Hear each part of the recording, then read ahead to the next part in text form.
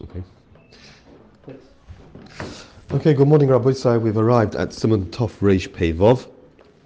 A small introduction to the first Seif. This Siman looks at the halachas of Tanis Esther. There's a little cross lines with something that was touched upon in Hilchas Tanis. In Siman Tov Kuf Ayin Gimel, we spoke about the general rule that Botla Megillas Tanis. Megillas Tanis was misbatel, it was cancelled, it was nullified, which means there was a list of days given in Megillas Tanis, which are sort of semi-festive days, on which the rule is that it is forbidden to fix a Tanis. A list of festive days on which there's no Tanis. And it was also said over there that those days, not only do you not fix a Tanis on those days, but also you don't fix a Tanis on the day before and the day after. Their festive nature sort of spreads over to the day before and the day after. Now we learnt over there that Botla Megillas Tanis, all those days, that was all cancelled out, so all those days that are listed there, you can have a Tanis, no problem. An exception was mentioned over there, which is one of the days listed in Megillas Tanis, two of the days, is Chanukah and Purim. They're also on that list. Now, as far as Chanukah and Purim are concerned, Megillas Tanis was not nullified as far as they're concerned. The Issur of Tanis still remains on Chanukah and on Purim. Now, having said this, there's also a rule said over there that you don't make a Tanis lifneihem and you don't make a Tanis la'achreihem. You make a Tanis not before and not after. So what needs to be discussed over here before we can come to Tanis Esther is one allowed to have a Tanis the day before Purim? Is the rule that when we say Megillas Tanis was Botla, but not regarding Chanukah and Purim, how does that apply to the day before and the day after? So on that, the Shulchan Aruch comes and tells us that b'Chanukah and Purim, mutar lehisanes lifneihem u'la'achreihem, it is actually absolutely permitted to have a fast on the day before and on the day after, because although we said Chanukah and Purim are an exception to the general rule, and as far as they are concerned, it was not misbatel, but that only applies to the Chanukah and the Purim itself. But as regards the day before and the day after, Chanukah and Purim are no different to any other day in Megillas Tanis, and its halachas were misbatel, and therefore a Tanis is allowed the day before Chanukah, the day after Chanukah, the day before Purim, and the day after Purim. So you're saying that when Megillas Tanis was enforced, there was no Tanis Esther? According to the Shulchan Aruch's approach, yeah. We'll see there's another approach in which the Mishnah Berurah is Meramis to. The Mishnah Berurah mentions that some disagree, the opinion of the Bach, based upon some other Rishonim, who maintain that in fact, no, the setup is not as we've described it now. And in fact, as far as Chanukah and Purim are concerned, in essence, the halachas of Megillas Tanis still remain, and therefore, in essence, there's a prohibition of Tanis before, there's a prohibition of Tanis after, and Tanis Esther itself is a sort of special takana meyuchedes, a special takana that Chazal instituted despite the general rules for a particular certain individual reason, which applies only to Tanis Esther itself and not to anything else. And according to this approach, a Tanis is forbidden before and after Chanukah and Purim, with the exception of Tanis Esther. So you can't fast on Erev Chanukah, you can't fast on the day after Chanukah. And Mishnah Berurah says that lechatchila one should take this opinion into account. So that nafkamina is Tanis Yachid? Yeah, 100%. And even another practical thing Mishnah Berurah suggests, we will probably mention somewhere along the line, that there's a minhag of some Yechidim to have a Tanis on Erev Rosh Chodesh. Erev Rosh Chodesh Yom Kippur Cotton, and some people actually fast. It's a day of extra sort of slicha tshuva. Some people fast on Erev Rosh Chodesh, so there was a minhag of some. What happens? Erev Rosh Chodesh Teves. Erev Rosh Chodesh Teves falls always in the middle of Chanukah, so you can't fast. So there was a minhag of some to bring the fast earlier to Erev Chanukah. So Mishnah Berurah says, people who have that minhag, we're not going to tell them to change their minhag, but if you don't have that minhag, don't take it on lechatchila, because itself is still questionable. Very nice, you've moved it off from Chanukah, but you've moved it to Erev Chanukah, which is also questionable whether a fast is permitted at that time or not. Moving on to Seif Base. Mis'anim b'yud gimel ba'adar. We fast on the 13th of Adar. The reason for this fast is because this was the day when Mordechai and Esther fought against the enemies of the Jewish people at that time, and it was a special day also of davening and asking HaKadosh Baruch Hu for mercy. And we find that when the Am Yisrael fought against Amalek in the time of Moshe Rabbeinu, it's recorded in Chazal that they fasted on that day, in order that Hashem should have rachmim on them, and certainly they did the same in the times of Mordechai and Esther as well. And in order to remember that fast, we too fast on the day before Purim, on Yud Gimel Adar. Mishmur also mentions that the Ma'aril actually learnt somewhat less on this day, because it's a day which is a very busy day, getting ready the Tzorkei Purim. There's a lot of things to do to make sure you have in the supplies for Mishlach Manos and for the Su'udah. So actual wording is that the Ma'aril didn't say his shir, didn't say his halach, didn't say his shir. Mishmur explains that actually to get involved in sort of learning it was a sort of yeshiva type learning without any fixed amount of time, how long it would carry on for, or how it didn't have a fixed gavul. So that type of learning has to be careful to also leave time for the Tzorkei Purim. It doesn't come to the exclusion of having a regular fixed shir, which has got a time when it starts and a time when it finishes, and you'll certainly have plenty of time left in the day to also be involved in the Tzorkei Purim. Such a shir shouldn't be cancelled. The Imchal Purim, Be'echad B'Shabbos. Now, if Purim happens to fall on a Sunday, like it does this year, then we bring the fast earlier to a Thursday, even though in essence it is permitted to fast on Erev Shabbos, like we even sometimes do. We had it, I think, this year on Asara B'Teves. Yeah, it's the only one that can actually fall on that day. So you could have said to yourself, we're going to bring the Tanis Esther earlier, let's bring it early to a Friday. Friday is allowed to fast on a Friday. But the Mishnah explains that we prefer to avoid having a fast on a Friday, because the Torah of the fast and the extra tefillas do somewhat interfere with the Shabbos preparation. And therefore we only have a fast on a Friday when it fell on a Friday. But if we're anyway moving the fast earlier, then we move it earlier to a Thursday. Says the Ramah, the Tanis zeh einoi choiva. Now this Tanis is not an obligation in the same sense that the other fasts are an obligation. The other fasts, obviously, I'm not talking about Yom Kippur and Tisha B'Av, but even the other fasts have a mention in Divrei Kabbalah, have a mention in the Nevi'im. The Tanis Esther doesn't have any such mention in the Nevi'im. It's a minhag of Am Yisrael. It's obviously a minhag that has to be kept, but it isn't obligatory in the same sense. And therefore,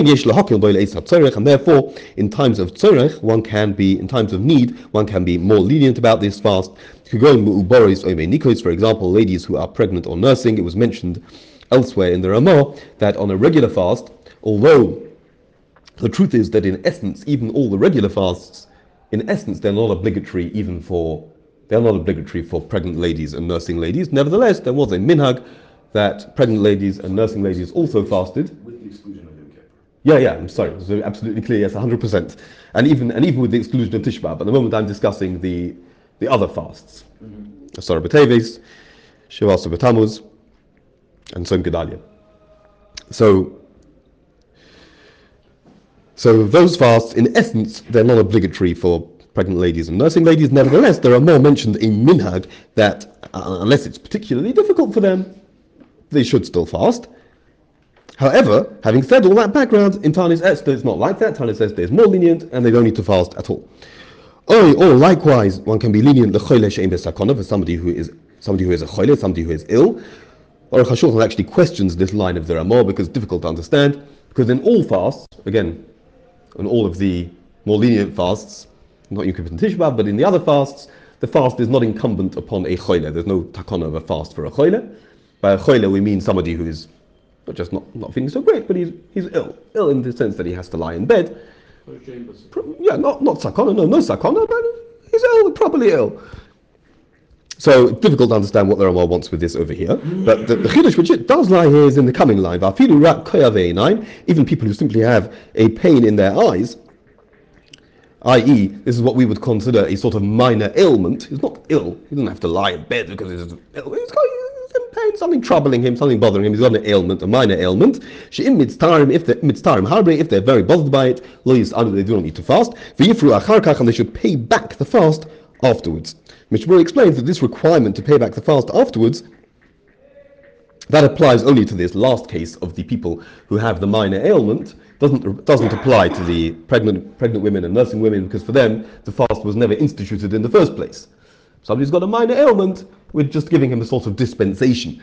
Okay, we'll let you off, but you should pay back the fast on another occasion. And the reason why the paying back helps is because, in essence, this fast was never really fixed for any particular day. As we've said in the first place, the entire thing is a minhag, and anywhere sort of in the region of Purim is, in essence, a good enough time to fulfill this fast, to have this fast. So if you didn't have it on Erev Purim, you could have it another day somewhere in Adar.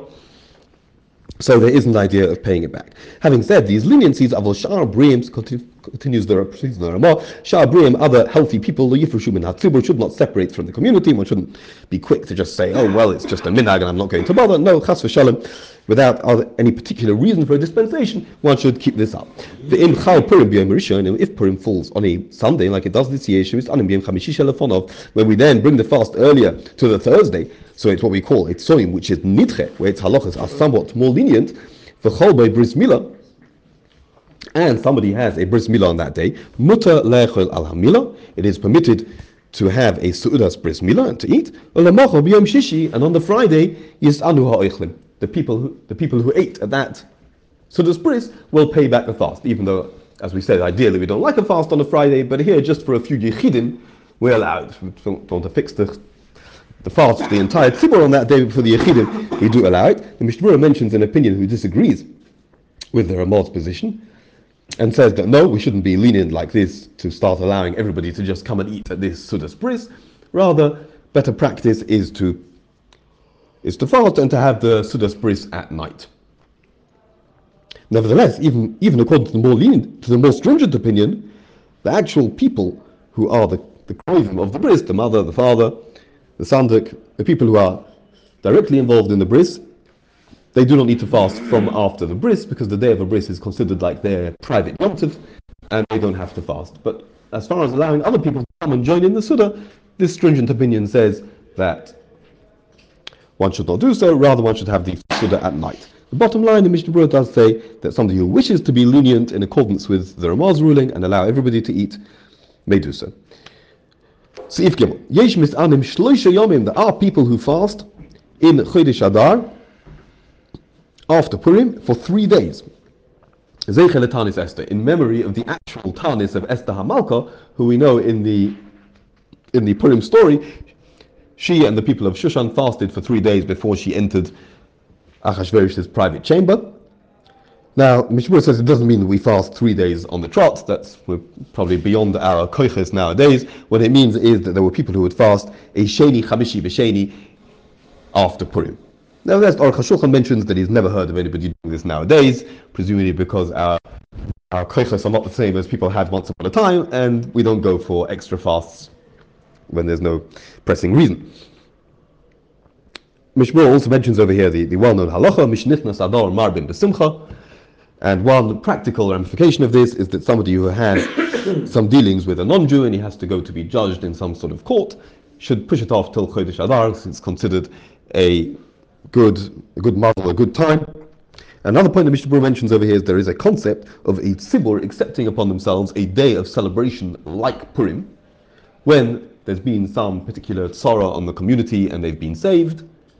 There's an idea that community can accept upon themselves a day of celebration every year, and they're going to keep it in Halal V'Aidah to thank HaKadosh Baruch Hu for the nace which happened to them, and even a Yochid who had experienced something can also accept upon himself and his family to keep a day as a day of celebration. One very famous case is the Tosfos Yom Tov.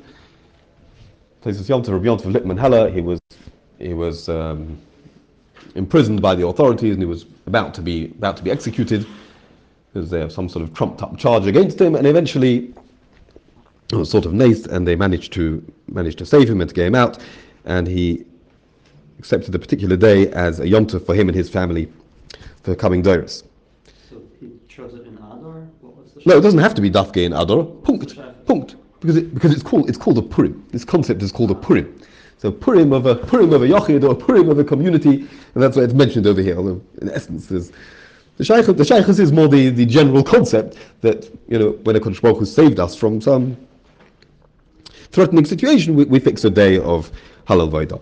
Okay, let's move on. Next, Simon Tov Reish Pei Zayin. Chiyuv Kriyas HaMegillah, the obligation of reading the Megillah. Chayav Adam Likris HaMegillah Balayla, V'lachzor Lishnoisa Bayom. The Megillah needs to be read twice. A person is obligated to read the Megillah once at night, and then once again to repeat it during the day. The reason we have to repeat it is just like in the times of Mordechai and Esther, Am Yisrael daven to HaKadosh Baruch Hu, both at day and at night, ongoing, constant davening. So to remember their tzara and to remember the nays that HaKadosh Baruch Hu saved us, we also repeat the halal v'hodah, the thanksgiving that we give to HaKadosh Baruch Hu by reading the Megillah. We repeat it both by day and by night. And it's before the angelic necessary silent tefillah 3 times a day, so it was not normally done.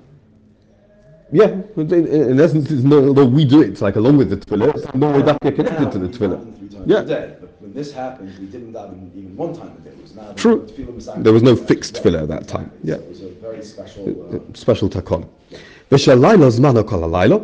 the Megillah of the night can be read the entire night. So that means from Tzeis HaKechovim up until Amot HaShachar. So although maybe normally we would do it at the beginning of the night, if for some reason somebody didn't do it then, it can be done the entire night up until Amot HaShachar. But after that, after Amot HaShachar, it is already considered halachically day. It's too late for the nighttime Megillah, and you have lost the opportunity. V'shal yom, the reading of the day is Mano Kol HaYom, can be done the entire day, Mehonetz HaChama, from sunrise ad Sof HaYom until the end of the day. But v'im karo misha'ala Amot HaShachar, if one read it from slightly earlier, from the time of Amot HaShachar, which is a little bit before Nates, that too is good enough. But the Eved, Yotza, one has fulfilled one's obligation, because we know this general concept, the mitzvahs that are to be done during the day are generally only done from Hanetz HaChama, because if we would allow from Amot HaShachar, people might come to confusion and they might do it a little bit too early and end up doing the mitzvah when it's still really nighttime. So Chazal pushed the mitzvah a little, and they said, no, only do the mitzvah from Hanetz HaChama. Nevertheless, halachically, in essence, from Amot HaShachar, the day has begun, it's day, and if one did the mitzvah then, one has fulfilled the chiyuv. And even a little further, if somebody has some difficulty, why for some reason he cannot read it from Hanetz HaChama, he has to go somewhere, he's going to be taken from other activity. If there's no other choice, one may read the Megillah even from Amot HaShachar and onwards. Seif base. Mevatlim Talmud Torah lishmoya mikra Megillah. One stops Talmud Torah in order to hear the Megillah. The Mishmur explains that not just in order to hear the Megillah. Of course, you stop learning in order to listen to the Megillah. You stop learning in order to fulfill any mitzvah. But the chiddush over here is, we're going to see later on, that the ideal way to read the Megillah is to read the Megillah in a large public setting. Means if we'll take the sort of old-fashioned example of a little shtetl or a small town that's got one big central shul, that is where the Megillah should be read, and that is where you should hear the Megillah, in the public shul along with everybody else. So even if you have a group of people who are learning together as a group, even if it's a large group, but it is at the end of the day, it is a private setting. They're learning together in a house, in their own private place, whatever it might be. They should stop their learning. Not only should they stop their learning to read, but then they could stop their learning and just read it together where they are in their private setting. No, they should stop their learning and go to read the Megillah in the public shul, so as to fulfill the mitzvah of Megillah in its most ideal way. Mishmur adds that nevertheless, having said this, although we're saying that Megillah should be read in a large public setting, we do not mean to say that every single shul in a town where there's many shuls, everybody has to leave their smaller shul to go to the largest shul in the town. That's not what we're saying. If you daven in a certain regular shul, which is a little smaller than the next door shul, we're not saying that everybody has to go to the larger shul for Kriyas HaMegillah. What we are saying is that one should ideally join in hearing the Megillah in a public setting as opposed to a private setting. So if somebody has some sort of private minyan in a house or something where you sort of have to be invited to come there, that is not an ideal place to hear the Megillah. So if there's some tzorech, a choyle, something like that, obviously one can do it, but the ideal place to hear the Megillah is in a public shul, and as we've said, it's to the extent that one is even the vatal Torah to do so. So coming back to those lomdim learning privately in their house, even though it takes them extra time to leave where they are, to go to the public shul and possibly to wait there until the entire tzibur gather, that is what they should do, even though it results in loss of their Torah learning. Going back to the words of the Shulchan Aruch now, all the more so, all the more so, all other mitzvahs, which are of less weight than Talmud Torah, they're all pushed aside in order to read the Megillah in its ideal manner. And in fact, there is nothing which pushes aside this reading the Megillah in its ideal manner, except for except for a meis mitzvah who does not have anybody to bury him. I'll skip for a second the two words of the Ramah. Except for a meis mitzvah who does not have anybody to bury him, boy, somebody who finds himself in this situation, sees a meis mitzvah lying there with nobody to bury him, then he gives that mitzvah precedence, he buries him first, and afterwards he reads the Megillah. So even though that's going to result in him reading the Megillah in a non-ideal manner, he's going to miss that big minyan in the public shul, and he's going to read it privately afterwards. Nevertheless, that's what he should do. Meis mitzvah takes precedence over this idea of reading the Megillah in its ideal manner.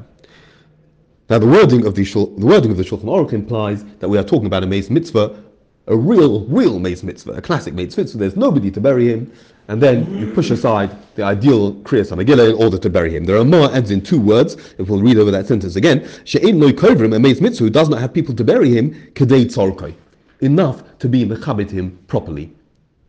So according to the Ramah, even if the situation is there are people to bury this mace, no, those people have already heard the Megillah or whatever, there's people to bury this mace, you're on the way to your public Megillah reading, you see this person who's got a very small levaya and is not appropriate, is not suitable, is not getting the covet which he deserves. There too, one would push off the opportunity of fulfilling Kriyas HaMegillah in its ideal manner in that public setting in order to give this person the covet that he deserves. The Maaseh of the Mishnah Berurah brings a number of Achronim who side with the Shulchan Aruch's ruling that one should only push off Kriyas HaMegillah for the sake of a real, true meis mitzvah. Let's continue with the Ramah. Now this entire discussion, we're talking about that both of the mitzvahs are going to get done. We're not talking about actually pushing aside completely either of the mitzvahs. Both of the mitzvahs are going to get done. The entire issue is whether the Megillah is going to be read in its ideal fashion or not. That's all. But besides for that, everything else is going to be done. Both of the mitzvahs will be done. Whether you do Megillah first, whether you do the other mitzvah first, all the mitzvahs will be done. The only thing that might happen is that the Megillah might not be read in its proper way. If you have a mitzvah that's not going to get done, it is impossible to do both, then the rules change. In shum mitzvah d'oraisa, there is no biblical mitzvah nitchis which is pushed aside mipnei mikra Megillah because of reading the Megillah. At the end of the day, when push comes to shove, as they say, the Megillah is not a d'oraisa mitzvah, and other mitzvahs face the d'oraisa mitzvah. If it's a choice between A or B, then the d'oraisa mitzvah is done and the Megillah is pushed aside. However, the Mishnah Berurah mentions a number of Achronim who quite amazingly disagree with this, and they say no, even if the other mitzvah is going to be pushed aside, the d'oraisa mitzvah is going to be pushed aside, it's not going to be done. The only mitzvah that's going to get done is the Mikra Megillah. Nevertheless, one reads the Megillah and one pushes aside the d'oraisa mitzvah, because this goes into the concept that Chazal have the koyach to institute that their mitzvahs should be done or their gezerah should be kept, whatever it is, when it results in pushing aside a d'oraisa mitzvah only b'shev va'al taseh, not actually actively contravening Torah law, we're just sitting back and non-actively doing something. So we're not going to be able to fulfill mitzvah X, okay, so we didn't do it, but we do the Megillah instead. And likewise, also the same thing applies the other way around. The last line of the Ramah, the meis mitzvah kodim. Also, when we said the idea that the meis mitzvah comes first, hainudafka, that too is only when we have a situation where it's possible to read the Megillah afterwards. That too was discussing both of the mitzvahs are going to get done. You've met the meis mitzvah on the way, so we said the meis mitzvah comes first, and you do the Megillah afterwards. But what we mean is that there's enough time in the day to read the Megillah as well, after dealing with the meis mitzvah. But if there's not enough time in the days, then you can do the other way around. Why? Because ultimately, the meis mitzvah can still be buried later on. So you'll come back afterwards and you'll bury him. But the Megillah can't be done later on. Nevertheless, the Mishnah Berurah quotes Achronim who disagree with this, and his maskana seems to be that in fact, no. The meis mitzvah is so important that even just the pushing it off for a few hours should not be done. Rather, one should deal with the Meis Mitzvah, and the Megillah indeed will be pushed aside in this case. Okay, we'll stop here. Shkoyach.